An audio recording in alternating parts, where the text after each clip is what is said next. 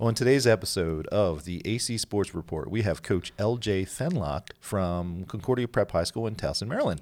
Fans, if you love high school sports, you will love VarsitySportsNetwork.com, the area's premier source of high school sports coverage. VSN specializes in daily game coverage, feature articles on local teams and athletes, video highlights and interviews, and the area's most comprehensive presentation of schedules, scores, and standings.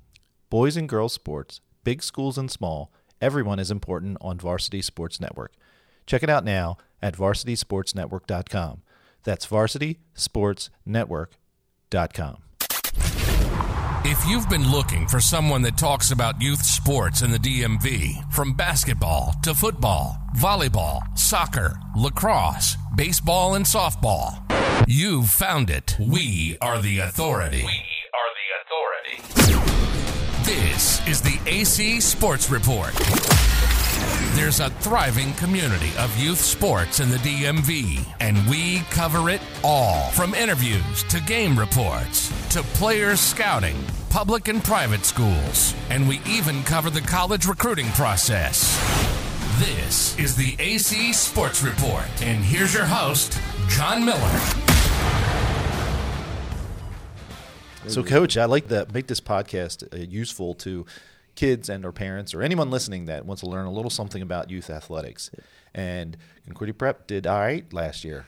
We did pretty good, yeah. We did. We had a pretty good season last year. 10-2, won the MIA B Conference Championship over a really good Loyola team, and looking forward to continue to build off of that. That was a fun game to watch. I was there. I know it was a little chilly. It was a great day. I mean, we kind of expected to go out there and compete really well, but as the game went on, you kind of started to feel it, and we took care of business that day, so it was awesome. Nice. So we're putting a cart before the horse a little bit, because I like to go back and talk about you, Coach, just for a minute.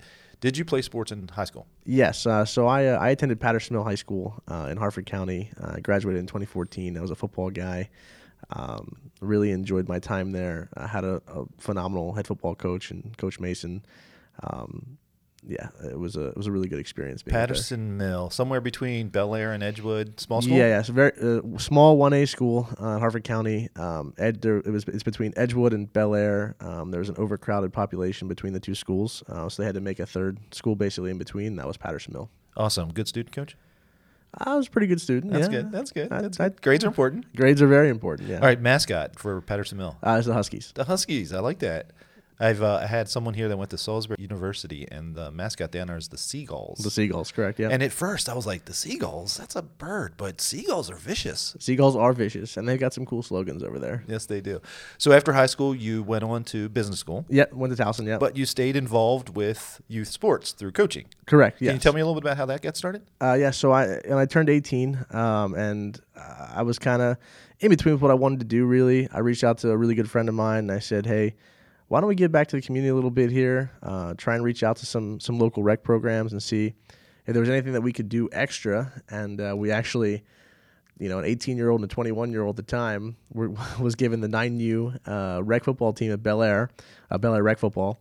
And, we took over that. We really enjoyed it. They brought us back for the 10U season, 11U season, the 12U season, and the 14U season. So we really enjoyed that time, and kind of after that 14U season, some of the parents were like, well, what's the next move for you? And I was like, well, I think I'm going to dabble in some high school football. And that was when I reached out to Coach Lurs, Stephen Lurs from Patterson Mill, obviously my alma mater, and he was super accommodating. He gave me a ton of knowledge, a ton of teaching moments, let me come on staff, gave me a good amount of responsibility. And that was kind of where it all started for me, for coaching and high school football especially. So public school in Harford County. Yep. MPSSAA. Correct, yeah. But now you switched to private school in Baltimore County. Yep. And it's MIAA. Big switch, big transition, more rules, or kids different, parents are a pain in the butt? Yeah, so the MIAA is a phenomenal football group. A lot of high-level competition, but a major switch from being in a 1A public school to an MIAA B Conference contender champion. So that was a big switch. But before I did go to Concordia Prep, I was at John Carroll. So I kind of got a little taste of the MIAA right after Patterson Mill. At John Carroll, I was under Coach Brinkman, phenomenal head football coach, ran a phenomenal program. And then shortly thereafter that was when I reached out to Coach Battaglia. And I was like, hey, man, I saw you have the opening for the OC spot. I'd love to kind of talk to you about it. And that was when that relationship kind of started. And, that was awesome.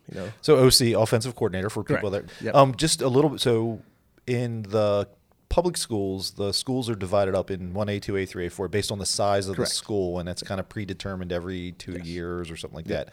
The MIAA has, for football at least, A, B, and C. Is that correct? Correct. Yeah. So there's an A conference, a B conference, and a C conference. And Concordia Prep, where you were last season, won the B Conference championship. Correct. That's exciting. Do they have to move up to the A, or will they move down to the? Is there any conversations about that? I believe there is conversations on moving the schools.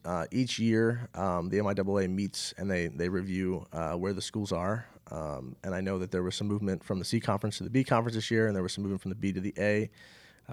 So I think that'll be interesting to kind of see where we fit after next season. Right, that would be weird because Concordia Prep's a pretty small school. Absolutely. I think we have 300 students in the upper school. Wow. So. And probably a fifth of those are on the football team. I would say, yeah. I think we have, to be exact, I think we have 159 boys and about 75 play on the football team. So very small school, but very mighty. So coaching football, high school football, this is you're probably making 7 figures a year. You're probably going to retire any day now because you're making. No, just kidding, Coach. I'm guessing you have another job or another way of paying the bills. Can you walk us through that a little bit, Coach? Yeah. So about a year and a half ago, myself and Nick Farmer, we opened up F1 Performance. F1 Performance is a training facility that we allow the athletes to come. They work out. And a lot of these athletes are MIAA athletes, some private school or public school kids. And we have 2 locations. We've got a location in Bel Air, a location in Rosedale, and we really specialize in sports performance. That's kind of our thing, and that's kind of how I pay the bills and put gas on the boat. All right, I'm going to go way back. This is probably before you were born, but I can remember being in my 20s and signing up for a gym membership. I think the place was called Bailey's. Yep. So anyone over 40 might know what I'm talking about. And I can remember walking into Bailey's and there being a sales guy sitting there going, "Come, sit down. Let me upsell you this most expensive thing and lock you in on a 4-year program." This is probably January. It's probably a New Year's resolution of mine. And I'm probably like, and I'm sure I did it. F1, anything like that? Can you tell us about how it works? How do you sign up? How do you pay? Yeah, no. So F1. The biggest thing I want to start with is F1 was not made to make $1 million. F1 was created to help athletes grow in their sport and hopefully change their lives at some point with that sport. So we give about 4 options out there. You can do 1 day a week, 2 days a week, 3 days a week, 4 days a week. The highest price would be around $250. The lowest would be around $150. We do ask a 3-month contract be signed just because that way it's easier on everybody. I mean, your card's not getting ran randomly, and you kind of have an idea of what you're paying for those 3 months. And also, Nick runs a amazing program, and by having that 3 months, it allows him to do certain phases with the groupings of kids.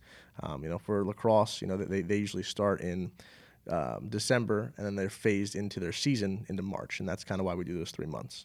Got it. So we got off track a little bit, talk about money. I'm sorry. Let's get back to the kids. Yeah. So you're a football coach. We're recording this in March. People are probably watching basketball. March Madness is going on. Last night was a bunch of upsets. Crazy.